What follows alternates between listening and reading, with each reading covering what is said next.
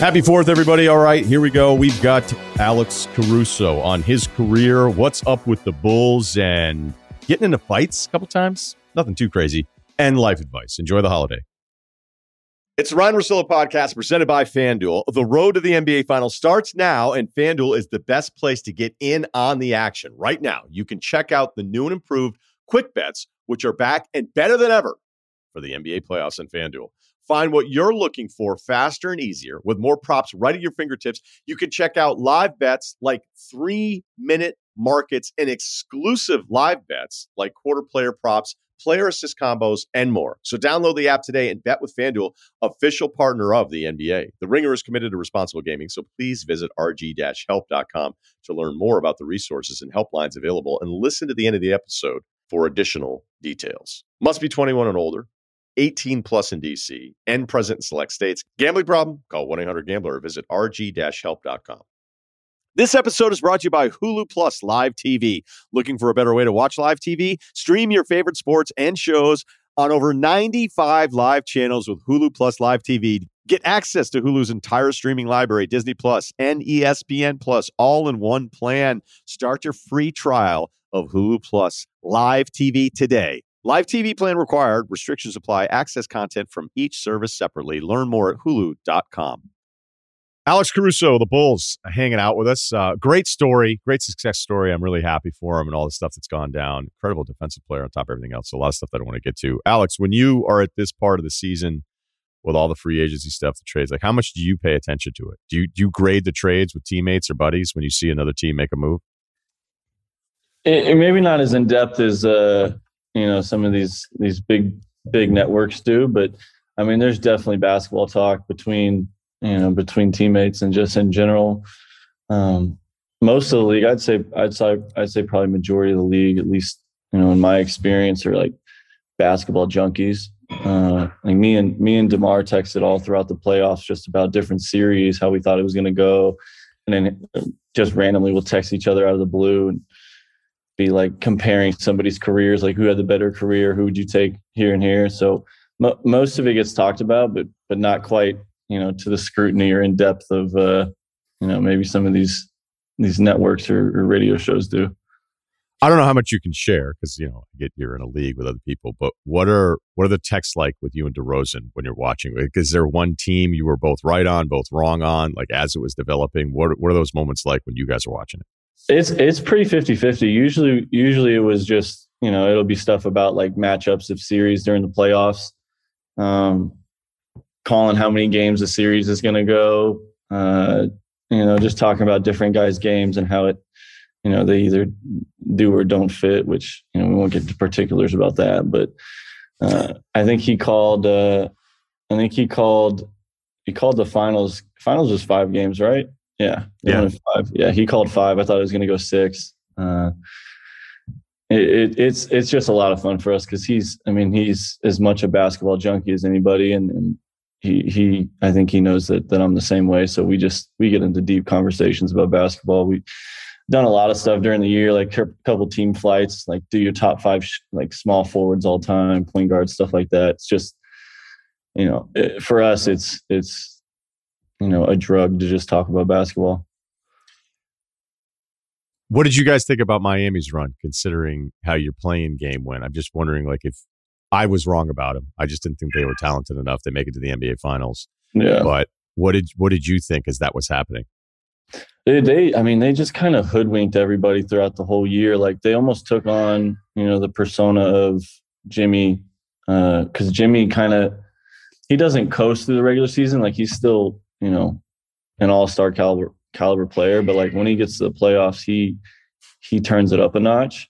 And like their team this year almost like took on that persona, because when we played him during the regular season, I want to say we were 3-0 against them. And in one of the games we played at home, like we beat him pretty easily. As far as, NBA basketball standards, but man, they got hot at the right time. Guys started trusting, what they were doing. And then the matchups I thought were really good. And you hear people talk about that in the playoffs so much, like matchups matter.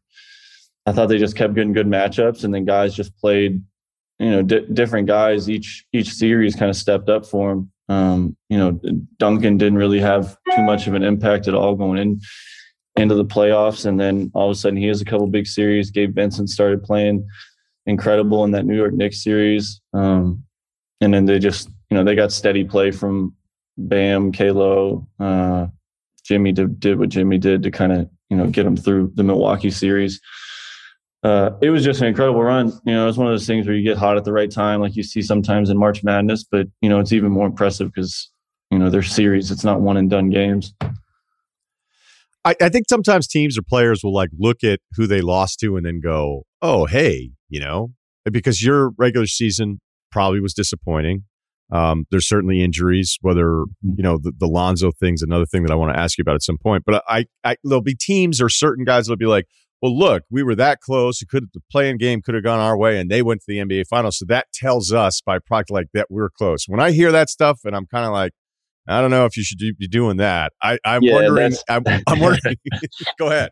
No. There's. I know exactly what you're talking about. It's like the butterfly effect. Like you put yourself in that situation. But I mean, I'll take it even one step further back. Like as soon as we lost the play-in game, the season's over. I'm thinking about the 2 games we lost to Orlando this year. Game against Oklahoma City at home we lost. Game at San Antonio early in the year we lost. Like there's 4 games right there where I can count where it's like those are probably, you count them as wins on the schedule. Maybe OKC is a little out of the ordinary than those other 2 teams, but we lost to the Rockets at home in a bad game. I didn't play in that. I was sitting out, but we, still have plenty of talent to beat them. Mess around with the game, they get hot late, lose a game. Like that's 4 games where we go from being the what were we, the 11 to where we're maybe not even in the play-in, and then it's like you don't even have to worry about winning those 2 games. So that's kind of where my mind went whenever I saw, once the season was over. But you can't just you can't just erase and fill and put your name in there and be like, yeah, we would have beat Milwaukee and then beat New York and then beat Boston. Like that's a tall task to do, and you kind of have to give Miami their credit for going in there and doing it. The Bulls get off to that really good start a couple of years ago, and then it was like, all right. And it was fun. There was a stretch there where it was really fun. Like I'd watch you guys on a Saturday night at home in Chicago. It really is still one of the best places. Yeah. The atmosphere for all of it. Best. It really is, and I'm like watching it, and I felt like Bulls fans in a way were deprived because of the Derrick Rose thing, and the Butler split up, and then they're like trying to figure out it again on the fly. The Levine thing works out. The DeRozan contract's incredible. The Vooch trade, it's a tough one, but I get he's a talented guy. Then you come along, Lonzo's there, and it felt like, hey, you know what? The Bulls are at least going to be competitive. Between the injuries, the second half of last year, and then this year, like, do you have any sense of who you are as an organization, like who you are as a team? I mean, I do. I think I have the vision of what it's supposed to be. And, obviously missing Zoe is a huge piece of that. Just because, like we said, I think we shocked everybody in the league when we were sitting at first place halfway through the year, that first year when everyone signed in the offseason. And it was just clicking. Like Zoe's game fits so well next to DeMar and Zach and Vooch. And then we had, great role players, young players that, Pat Williams, Ayo played probably better than a rookie would his first year, and then Kobe White just continuing to grow and get better for us that year. I thought we had a really, when you look at all the boxes you need to check for being a good team, I thought we had a lot of them checked. Could score in different ways, could play in a half court. Zoe, me on defense, kind of disrupting, letting us get out in transition, getting easy buckets there, and then.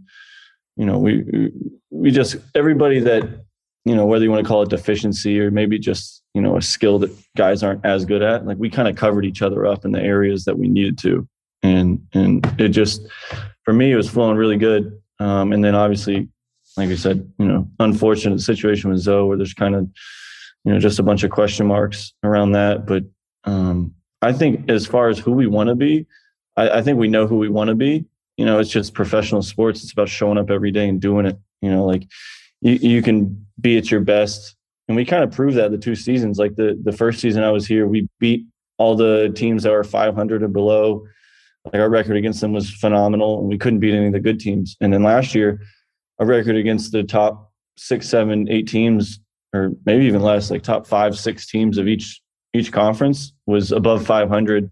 And then the teams that were, below 500 on record, we struggled against. So it's kind of just that putting it all together thing, finding the roles to make up for the holes that were missing with Zoe, and then just competing and playing every night, because that's half the battle of professional sports.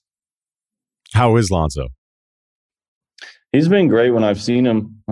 As far as spirit and going to work, that's kind of all you can do in that position. You can't force anything when it comes to injuries, right? Like the body has to heal, and then you can get back out there and play. And that's one of those things where it's been healing, and then I think there's been setbacks, and he's trying to get back to healing again. For his sake, I hope he can just play basketball again, man. Because going back to what we said about me and DeMar, I think he's the same way, where he's just a hooper at heart. Like he would just play basketball at the park and play pickup with his friends, if that was kind of what his life path was. He just happens to be really, really good and playing the NBA. But yeah, for him, man, I hope he can just get back and play, because I know how much he enjoys it, and he's a really good player when he gets out there. I love your story. I think we all love underdogs. And, coming out of school, granted I watched you in college, you were like, all right, undrafted. And I know you had to mess around with G League a little bit. And then I don't remember the game, but I just remember like there was a moment when you were with the Lakers, you're like, wait, is he actually kind of good?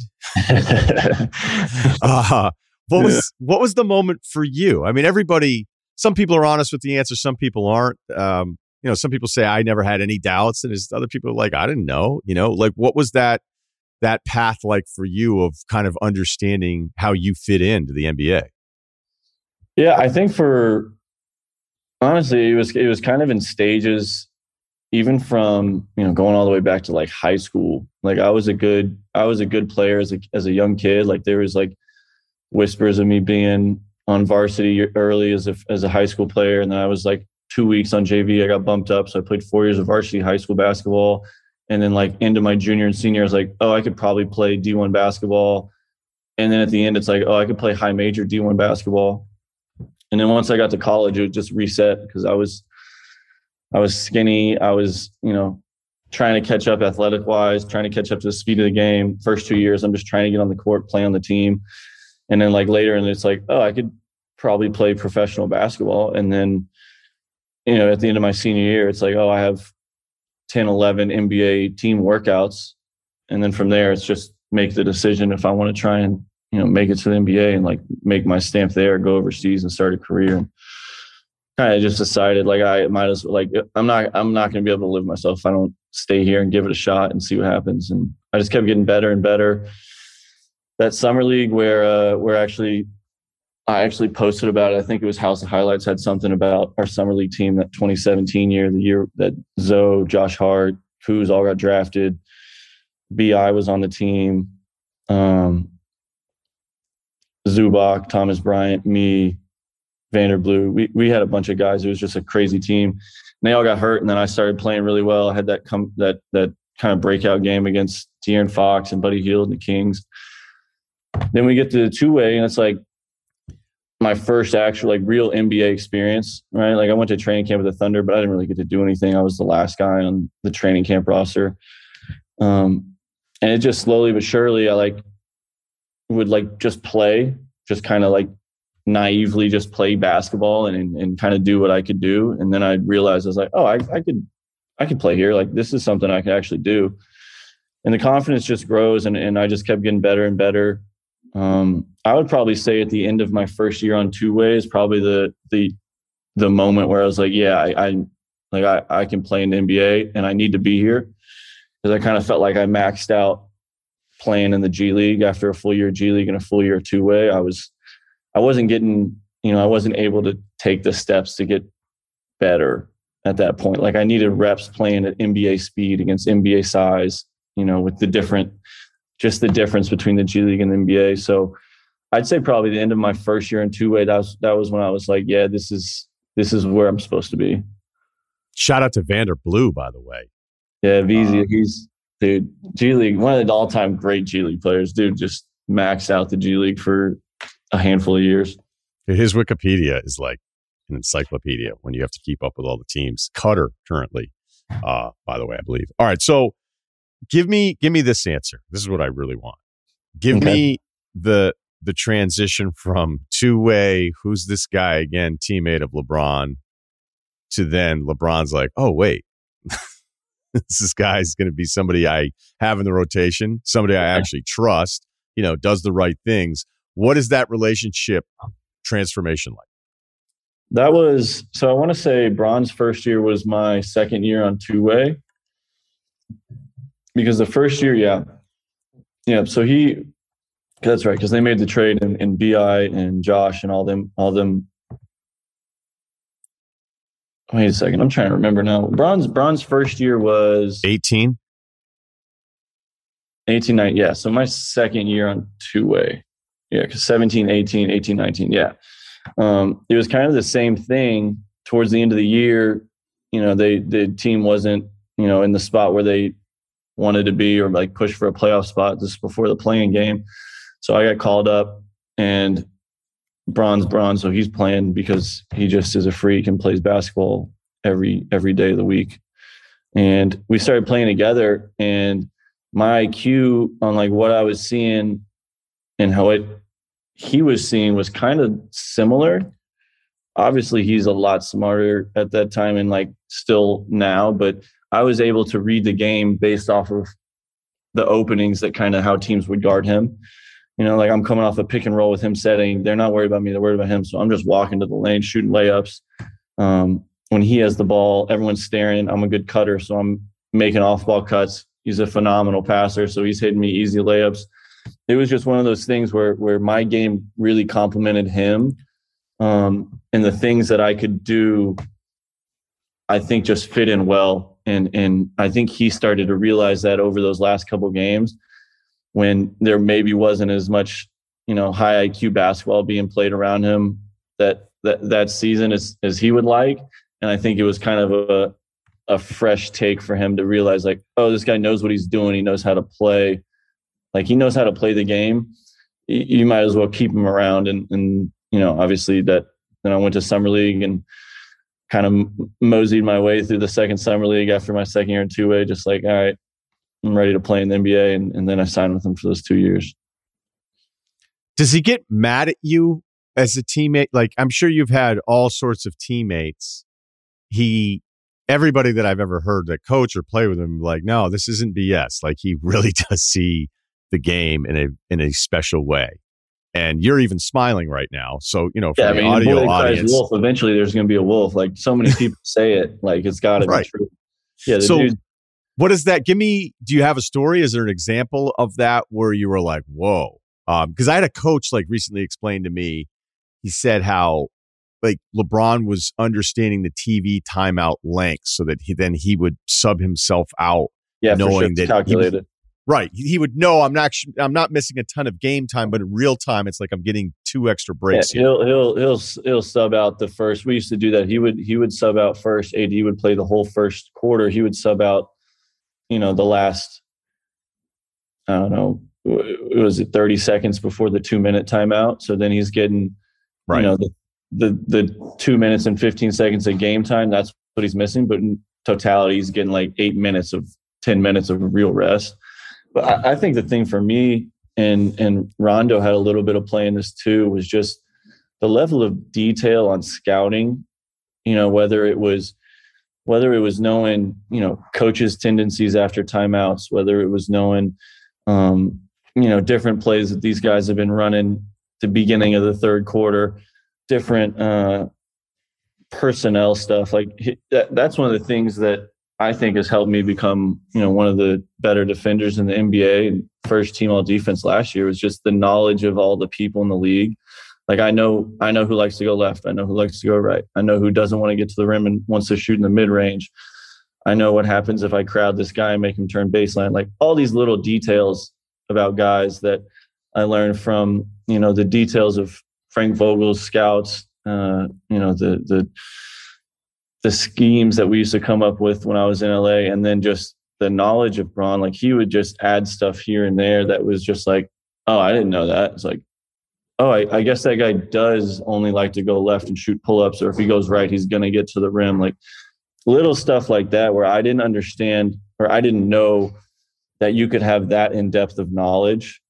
It was almost like going from like the G League or college to an NBA level of like mental processing to where I was like, oh, I can get better in that area too. And that was something for me that was really fun because we talked about before, I'm a basketball junkie. So like if I can know stuff that, other people don't know, or these guys that I'm guarding don't know, that's just, another bullet in the chamber for me. And that was something for him that I was really, really impressed by.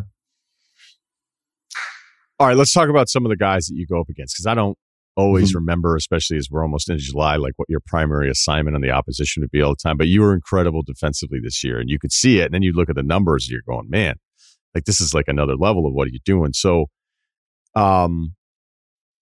do they put you on SGA? Yeah, I mean everybody, and I've guarded everybody. I SGA. Okay, so he's one of the tougher ones in the league that doesn't get talked about enough. I think he moves so well on the court, but there's also this thing where I feel like he's just going to get deeper than you want him to, and you're not really going to be able to do anything. And then he stops and he goes slower than everybody else, like at the rim, still calculating like which angle he's going to take off from. There's just so much that's being thrown at you that's beyond just, hey, I'm really quick off my first step and power dribble in. I don't need, you're right. Like I want to ask you about him because the whole palette of what he can throw at you seems ridiculous. I mean, he averaged 30 a game in the NBA and 24, 25, I think he is. Like that's not from predetermining anything. Like he can shoot threes, he can shoot in the mid range, he can get fouled, he can play in the little 6-8 foot floater range, and then he can get to the rim and finish. One of the things you see with some of the best scorers in the league is like they'll average 5, 6, 7, 8 free throw attempts per game. So right there, they're already at, they're shooting 80%. They're at 6 points there. So now they're getting 24. Let's say they make 3 threes. Right now they're only making 5 other shots in the game outside of, their free throws and their threes. And he's one of the ones that, the way Mark Dagnall set up that offense for, it's just read, react, create closeouts. Like playing off closeout as the defender in the NBA is like one of the hardest things to do, right? Because you're usually traveling a handful of steps, stopping on a dime, and then this guy who knows what he wants to do, who can, now that we're in the current NBA, can shoot threes, can dribble, and can pass. Like that's how OKC is set up. It's hard for you to take all that away and then worry about this guy that's shooting, whatever his splits are and scoring 30 a game. But he just makes great reads. Whatever you kind of give him, that's what he takes. And then even then, if you're like square in front of him, he's stronger than he looks. And he's 6'6", 6'7" with a whatever wingspan. Like I'm 6'5" with a 6'5" wingspan. Like I have decent size for a guard in the league, but he's more of like a big guard wing size playing point guard. So he can kind of just, I don't think he really has a deficiency in his game. And that's kind of what makes him, that's what makes the guys in the league that are elite. That's what makes them so hard to guard, is because they can score at all 3 levels. They can get fouled. And then the guys that don't predetermine what they're going to do, that's when, for me as a defender, it's like, okay, now you got to pay attention and really try to like make life hard for them, or else they're just going to get 30, 35. I imagine you'd still rather deal with him than like getting switched to Luka, right? Dude, I mean, there's no right answer to that, Like, I mean, they both have. It's a different game for each of them, right? Luka's a little more methodical, almost like Joker, where it's like it lulls you to sleep, like it's almost lazy, and then he uses his size. I mean, Luka's 6'7", 200 something pounds. Like he's a big guy. Like that's why he takes, when you put little guards on him, he just takes them to the post and just turns into Dirk. But yeah, I mean, there's I don't think that there's a right answer. That's like asking me any guard all-star in the league. Yeah, right. No. It's like there's no right answer. Right. Yeah, I guess it shouldn't, because that's not fair. Because then if you're like, actually, Luka, I kind of figured him out a little bit. I mean, I know Putting- stuff about everybody, but there's a class of 10, 15 guys in the league where it's like you can play perfect defense, they still are probably going to score. Where's Jamal Murray on that right now? Because he's everybody's favorite now that he has a ring. Yeah, man, Jamal's been so good for a couple of years now. He's one of the underrated guys in the league that doesn't get talked about enough, probably just because, Joker is such a good player and like such a historically, he's going to be first ballot whenever he's done playing. But Jamal, man, the tandem of them two in the sets that they run in Denver, it's just hard for you to stay in front because Jamal's another guy that can kind of do it all. Like he can shoot threes off the dribble. He can shoot threes off the movement. He can get to the mid range and shoots his little 1 foot kind of quirky, like half spin. And then he can get into the paint and he can get fouled. So, for him too, the dudes that play in Denver, like their conditioning's just, elite, like just naturally, like they have that little bit of advantage. And the way that Denver plays, like there's so much movement and there's so much off-ball stuff. And Joker is such a good passer that everything's live. So like you never rest on defense, and Jamal is just moving. Like people talk about Steph moving, and Steph's movement is like kind of off-ball mostly. But they're running stuff for Jamal to where it's like he's faking a back screen, slipping it, coming off a pin down with Joker. And it's like, if you go under, he's going to shoot the three. If you trail, he's just going to keep going. Joker might fake it to him. Now he's throwing it over the top.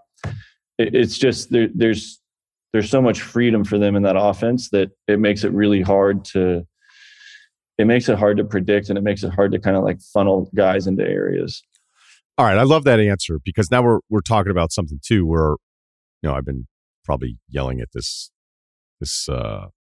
point too long, but just, the Golden State part of it where they keep playing to the end of the shot clock, right? Play through the possession, just keep moving. Like, why would you run your first thing? And then if it doesn't work, then everybody stop. But like, it's also going to be nights where you don't have it. There's going to be plenty of possessions throughout the season, hundreds and hundreds of possessions where you just don't feel great about it. But are you surprised, even with 30 NBA teams, that they'll still feel like there's certain teams where you go and thinking about your defensive game plan where you're like, you know what? These guys kind of run the first action and then it's kind of over. And that's what they do. I think it's surprising, at least for me, from the outside, that I'll see, even at this level, a handful of teams where I'm like, you guys can't get your guys to just keep moving still. And I don't know. It seems like just there's some offenses that are a little easy to prepare for. I think that's still, it's a bit of a generational transition thing, because a lot of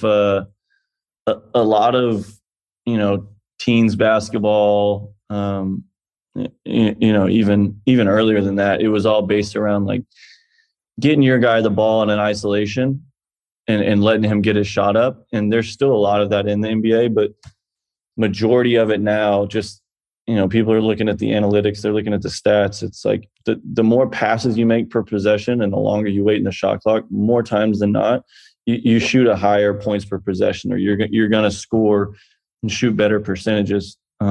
We've talked about that with our team before at the Bulls. It's like the times we come down and we've had like, I don't know how many passes it was, but Billy's had his analytics guy put it up on the screen before. It was like possessions where it's like over 3.5 passes or something like that. We shoot like 15% higher. It's like, it's just about committing to that and making sure, you're trying to do that every time. And obviously it's an imperfect game, right? There's some games where you're going to have more fast break possessions, and some games you're going to play against a team that doesn't crash. So you're going to have to play against a half court offense and the numbers might be skewed. But for the most part, that's kind of the most potent offenses in the leagues, the one that rely on movement and the ones that can, space the floor correctly and just open it up for guys to get easy shots inside and then shoot threes.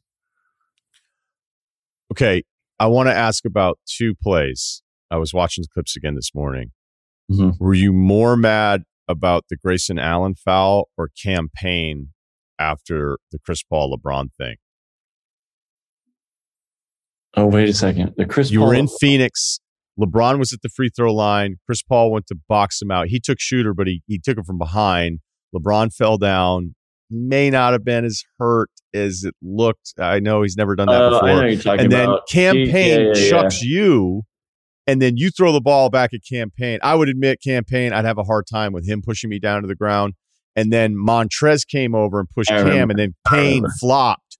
It was, like Grayson that was nasty and dirty and dangerous, and it Yeah, no, fucked you 100% up. that one.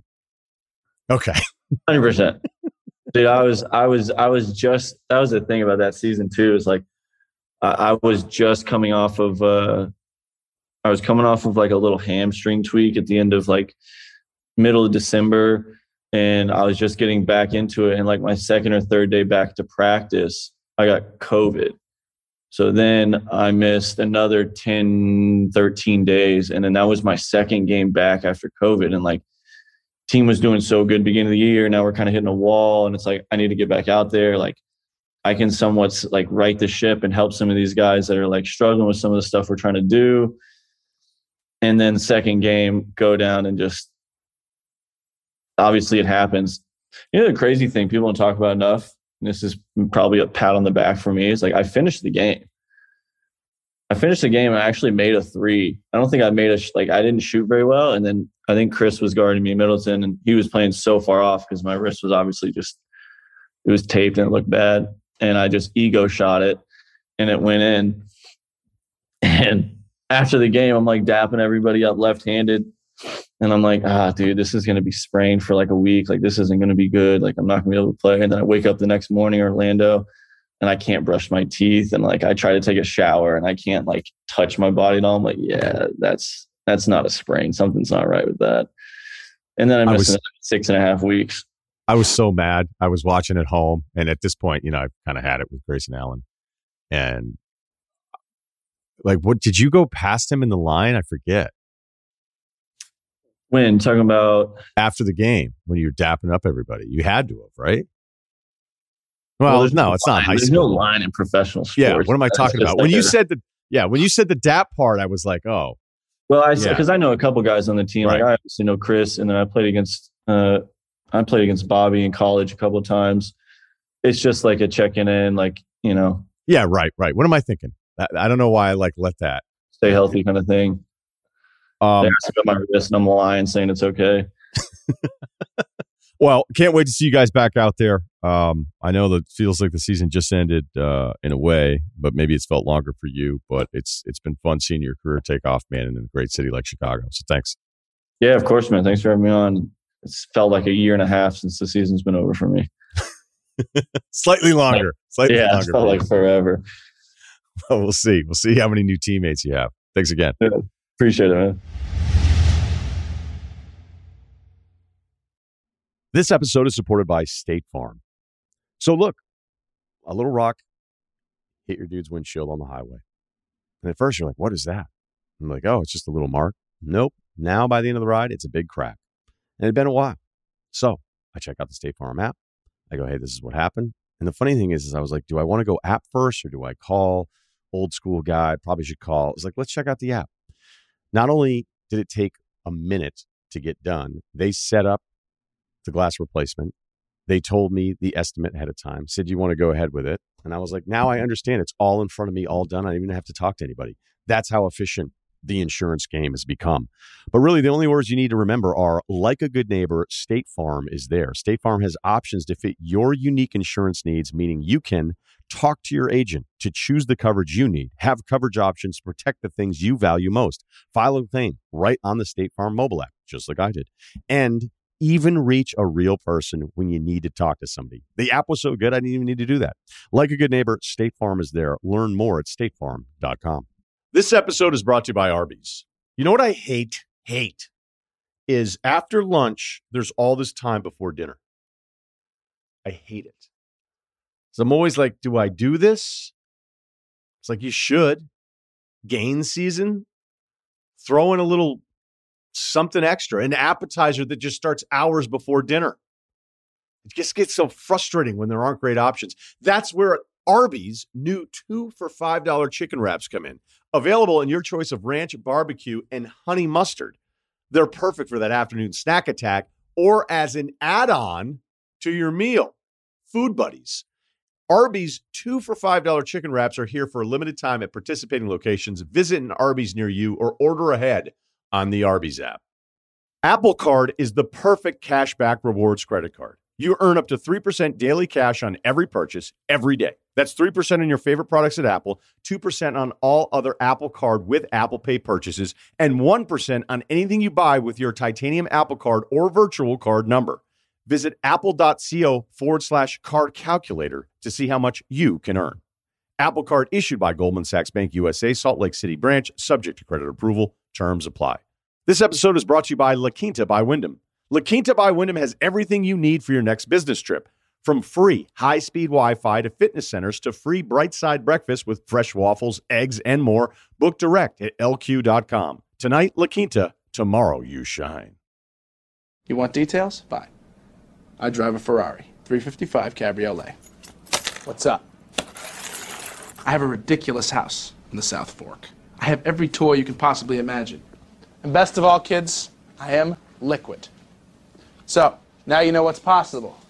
Let me tell you what's required. Life advice, lifeadvicerr@gmail.com. What up, Steve? What up, Kyle? All right, here we go. The first one here, dating app issues here. Had my wife create a dating app profile to look at my friends' accounts. Huh. Okay. What? Let's get into it. Let's just read it. Hey, guys, no basketball comp to give you, but my character comp is a mix of Kramer and Logan Roy. What? Yeah. Do we discuss it or we just keep moving? I don't have it in me. Okay. Which means I have a ruthless drive for what I want, but have some outlandish ideas and character quirks. This might have been what led to my current predicament. Okay. He did a good job of explaining it. I just don't think of those two people as like, you know what I mean? It'd be like, I'd say avocado and something else, but everybody uses avocado and everything. It'd be like hot sauce on cookies and cream ice cream. Like it's just a weird kind of like a fish and a bird. It's like, those are just, they're two different things. Or a fish and a bird. Yeah. Good. I have a few friends who have been single for years now. And when me and my wife ask if they are seeing anyone, it is always no. I ask if they are on any dating sites and they say yes, but they aren't having any luck on them. Curious as to what they would write as their profile and what photos they use. Me and my wife decided to snoop on them after a few drinks at Jazz Fest because you have to verify you were using your real using social media. I couldn't just create a burner account. So she created a profile and we quickly got to work. Knowing their age and where they live, we were able to use the settings to narrow down the number of people we had to swipe to find them. It was actually super fun to do together and provided some of the deepest laughing I've done in a long time because of how stupid these profiles were. Well, must be nice, happy guy, huh? Some people are out there fucking still on the hunt. Yeah. Tooth and nail. Come on, Actually, man. that does sound like a good like husband-wife activity. But it you is, are. yeah. All right. Anyway. Might get in on that. As expected, maybe not. Let's see where the story goes. As expected, my friends' profiles were not interesting, bad pictures, and now I get why they are getting no play. No play. The problem rises because one of these guys saw her profile in the hour or so it was up and sent me a voice note saying, "I'm sorry to bring it up, but I saw your wife on Hinge." Big swiper, these guys. Swiping at all hours.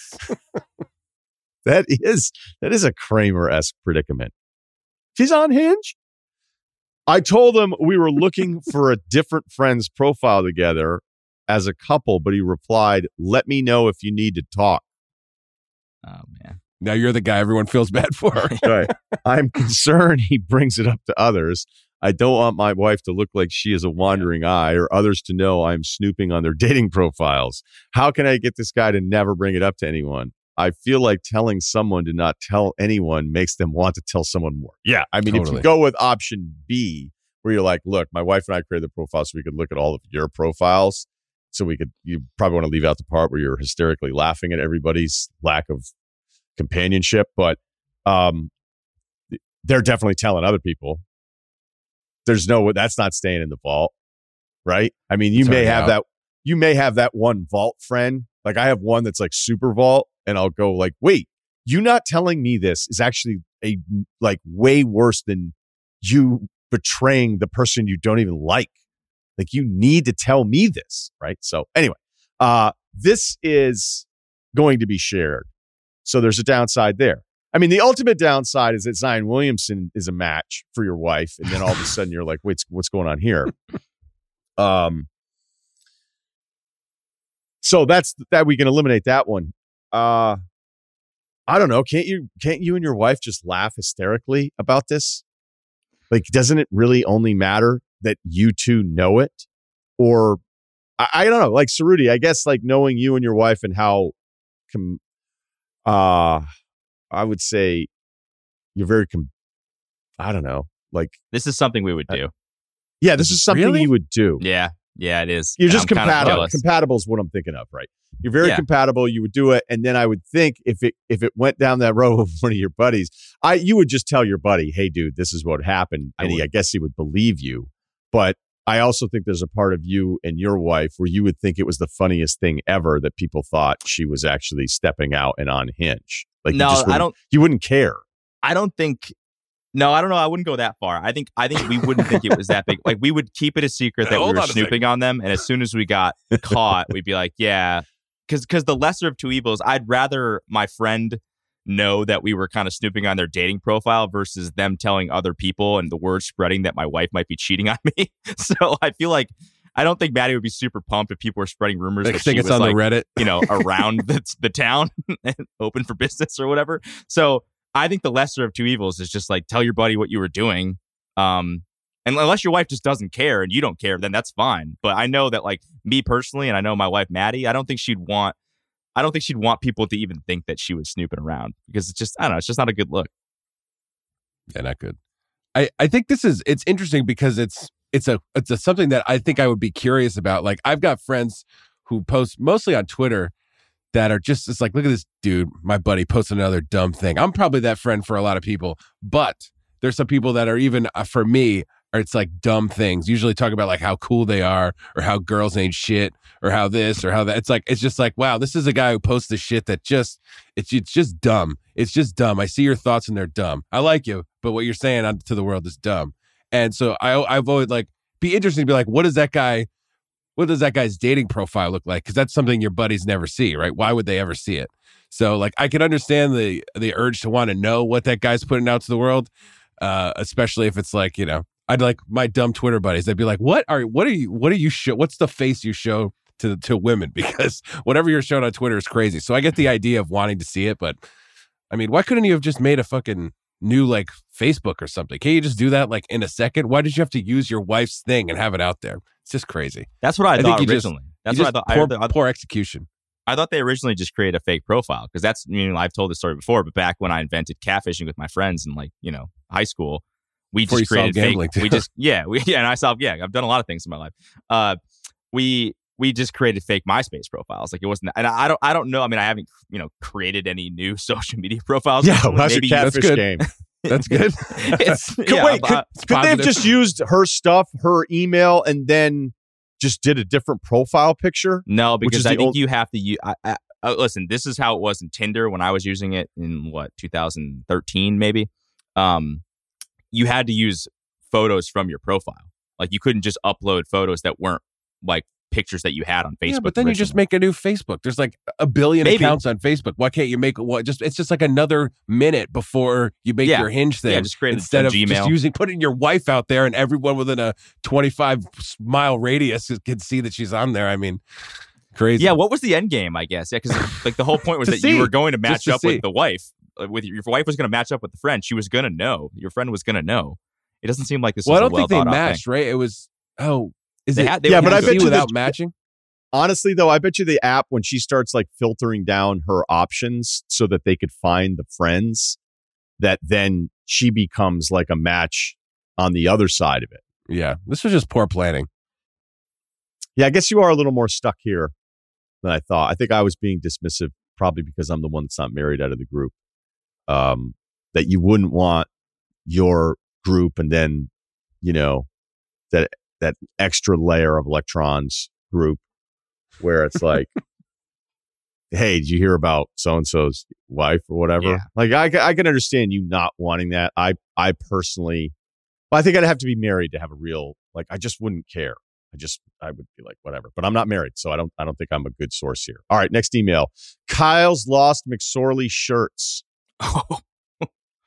Hi, Ryan, Kyle, Steve. Big fan of the pod. I tried to get a ticket to Gramercy, but it was not going to happen. All right. I don't have a life advice question at the moment. That's great, man. Sounds like things are going really well. I heard in the last pod some ass stole Kyle's McSorley shirts from the green room. As a New York City transplant from the Bay Area, it would be my pleasure to send Kyle and his wife replacement shirts free of charge. I'm also a big fan of McSorley's and I've always taken friends and family to town there when we grab some beers. Just let me know your sizes and address. I would ship them to and happy to do so on me. Congrats to Kyle and your wife for the wedding.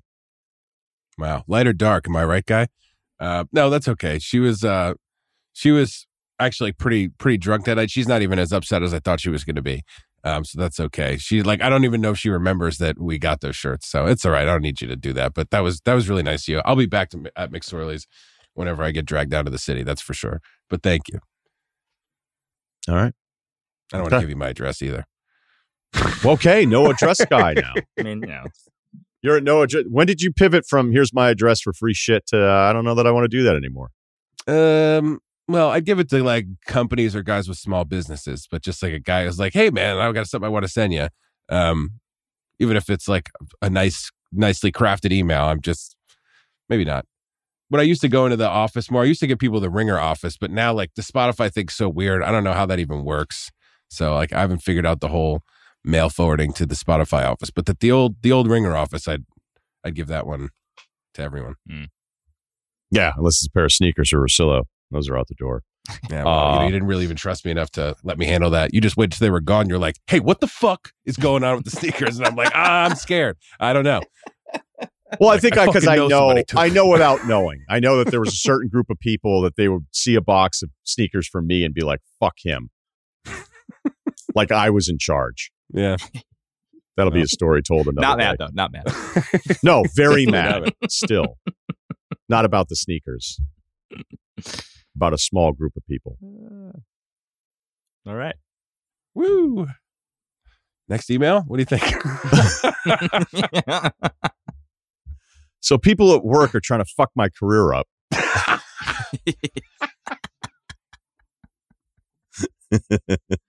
Three people are laughing very hard right now. All right. Let's see. Bachelor party. Want to watch a boxing match. Okay, here we go. 6'2", 210. Basketball comp is Brady Heaslip. That's good. Yeah. I like that one. That is a really good one. All right. One of my college buddies is getting married, and I was invited to the bachelor party the weekend of July 29th. We're renting a cabin at the lake, have plans to go out Friday night, hang out at the water Saturday. Then I've been told by the best man that we were just going to be chilling and drinking whiskey at the cabin on Saturday night. So the best man's in charge of this. However, that Saturday night's also on the calendar, one of the most highly anticipated bouts since Kyle's wedding. Uh-oh. That was a good joke.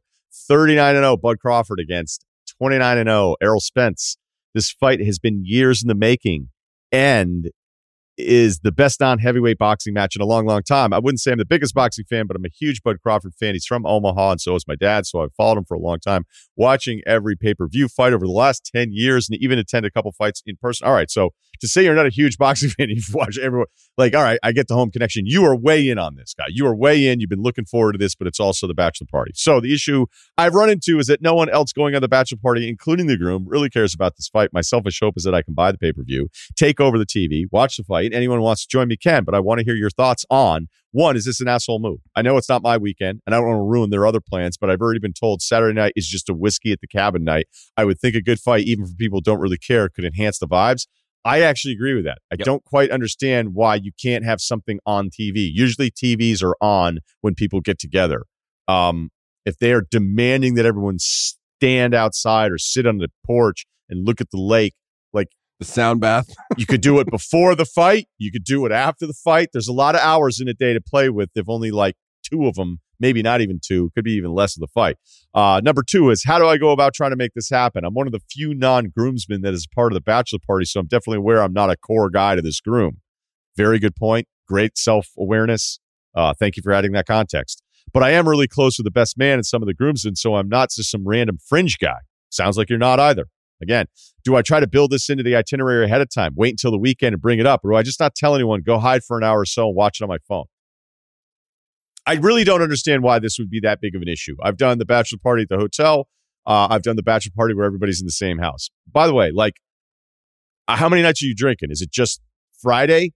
Are you guys going Thursday, Friday, Saturday? Because there's a really good chance if you're going back-to-back the first two nights and then Saturdays, they're going to want to watch this. Mm-hmm. You know, I also don't like the guy that's so in charge of this, which is not what you're saying you are. I think you've made that case.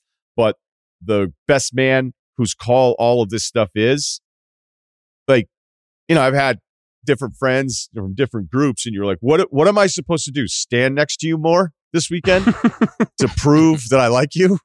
To prove that I'm all in on this? Because again, I was always the dude who would take off and like goes to another room and watch a game or whatever. And then it became like just mandatory that I was like, look, at some point I got to get my eyes on this shit here. I think you're totally fine. I don't know. Like if you're not getting good feedback that whiskey Saturday late cap, like Saturday is like only these things and that's the way it's going to go because I'm in charge and all that stuff. Like if that's the resistance that you're already getting before you do this, I would just wait it out. I would let the weekend play it out because I know dudes pretty well. And you're going to come out hot early. Some guys maybe even hit it during the day. Dudes are going to be worn out. A couple bodies are going to fall. They're not even going to, like, I just don't think this isn't your dad where he's making you do something where it's like, it's family time and family time is the most important thing. Put your phone away. Right. That's not what this is. You're all adults here. I'd say just order the fight. Let's make sure there's a way to cover it on the rental and all that so no one can bring that back to you. Like, oh, you ordered the fight and then he didn't even do this. And now the guy in the Airbnb and all this shit's happening. I think you're totally fine going, ordering it, maybe even throwing it around to a couple guys casually if you don't get great feedback. But then again, if these guys know you that well, as you said, you're not a fringe guy, you're not a core guy, but they know you. You're like, oh, dude, he's watched every one of his fights. Dad's from the same town. Went to a place. Have you even been to Omaha, dude? 311? So I think you're totally within your rights, knowing how these bachelor parties go, that guys are on absolute fumes on the last night. There's probably going to be a couple other people who be like, yeah, I'll watch this fight with you.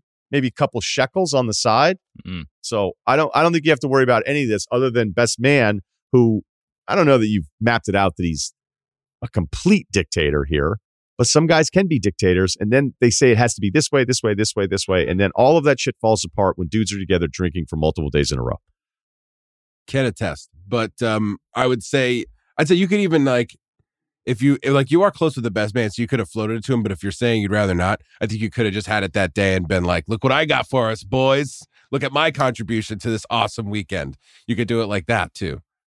That's a great call. Unless outside cabin Lake Whiskey planner. Well, you guys, on your way in for more beers or something, I'll just be in here watching the fight for this. You don't have to watch every single fight on the card, right? I mean, you really only care about this one thing. You can mute it for the rest of the time, whatever. I don't think asking for those a couple minutes that the fight, that specific fight's going to be on is too much. Yeah, I think first off, whiskey night is like the perfect night for this. If this was a different night, if it was like get after it night where you're playing drinking games, then like that's more of a problem to me. But the whiskey night is the night. I mean, we did this at the bachelor party I was just at in Maine. It was the Sunday. We had been drinking the 2 nights before. It was our last night there, and we was kind of like a chill whiskey night hanging out. And we watched like the Stanley Cup Finals, and it was awesome because everybody was like not in full crazy mode. Everyone's kind of winding down. We got to drive back the next day. And it's like, it's a great thing to just sit around and like watch something with your dudes. I would say like a boxing fight is sneaky, like the best sporting event you could watch at a bachelor party too. Cause it's fighting. Dudes are kind of like in that cannibalistic kind of thing. Or not cannibalistic. They're in like, I don't know. They're just like in that like primal thing where they're just like, all right, we're with a bunch of dudes. Like let's watch two guys fight each other. I think you can get some people, there's some camaraderie there. I think this is a good idea. I think more people, even if you're not into boxing, will be like, yeah, I want to watch this fight. And if nobody else wants to watch it and you want to do it on your own, there's plenty of guys that just disappear for an hour or two on a bachelor party. So I don't think either way, I don't think it's that big of a deal. It's not like the guy, like remember the guy at the live show who was going, what was it? His like girl, he was going to Ireland for his girl's grandma's like 90th birthday party or something. He wanted to watch the Jets game. This is not that. Like you're fine here. That's way more like, whoa, I don't know if you can actually watch the game. This, you should watch the game either way. It's just whether or not you're going to watch it with your buddies or not. The only reason, unless he's completely overthinking it, which could be the case, right? Or he's hinting at us that the best man kind of feels like, no, because there will be those people. Hopefully you can avoid them, but there are going to be those people where like when they're in charge of things and they're planning it all out, they take it as like the massive insult that it isn't. when it's like, no, I actually kind of like going to go do this. Now, granted, like if the guy organized a golf part of the weekend and you're like, I'm actually going to go for a hike, like that's a fuck you to him planning out the numbers, probably doing a deposit at the golf course. Like, you know, I think sometimes when you're younger too, you're like, wait, how does it work? You're like, yeah, we all make a deposit and then we all get the reservations and we all go. And like the numbers are super important when it comes to golf. And like, you'd be like, oh yeah, not going to make it. You know, like that either you figure that out or you stop getting invited to stuff. This seems to be, I think we've talked about it too much already. I think it's a very, very simple move here that at some point, like the equivalent is if you guys had late flights, or I don't know, you could say it differently, but like, what if it was a divisional round of the NFL playoffs? What if it was conference championship? Like at some point, somebody's going to go watch this. This might be different because it's boxing and it's not the NFL, but a guy watching an hour plus of a sporting event during a bachelor party when you're not going to have that much time where you're forced to sit next to each other. So I think you're fine, dude. I wouldn't even bring it up. I would just go like maybe day of, be like, hey, I'm definitely going to order the fight tonight, like, and I'll pay for it. So whatever. And if any of you guys want to throw some money down, let me know. And then, you know, I'll come out and have whiskeys before the fight. When the undercard, I'll come out, whatever. Like, I think it's weird if guys are going to be like, no, you have to hang out with us at 7. Like, you have to hang out with us. You have to sit outside with us because that's what we're here for this weekend. That would be excessive and annoying. That's life advice. Thanks to Kyle. Thanks to Steve. Enjoy the rest of your holiday. And we'll be back on Thursday.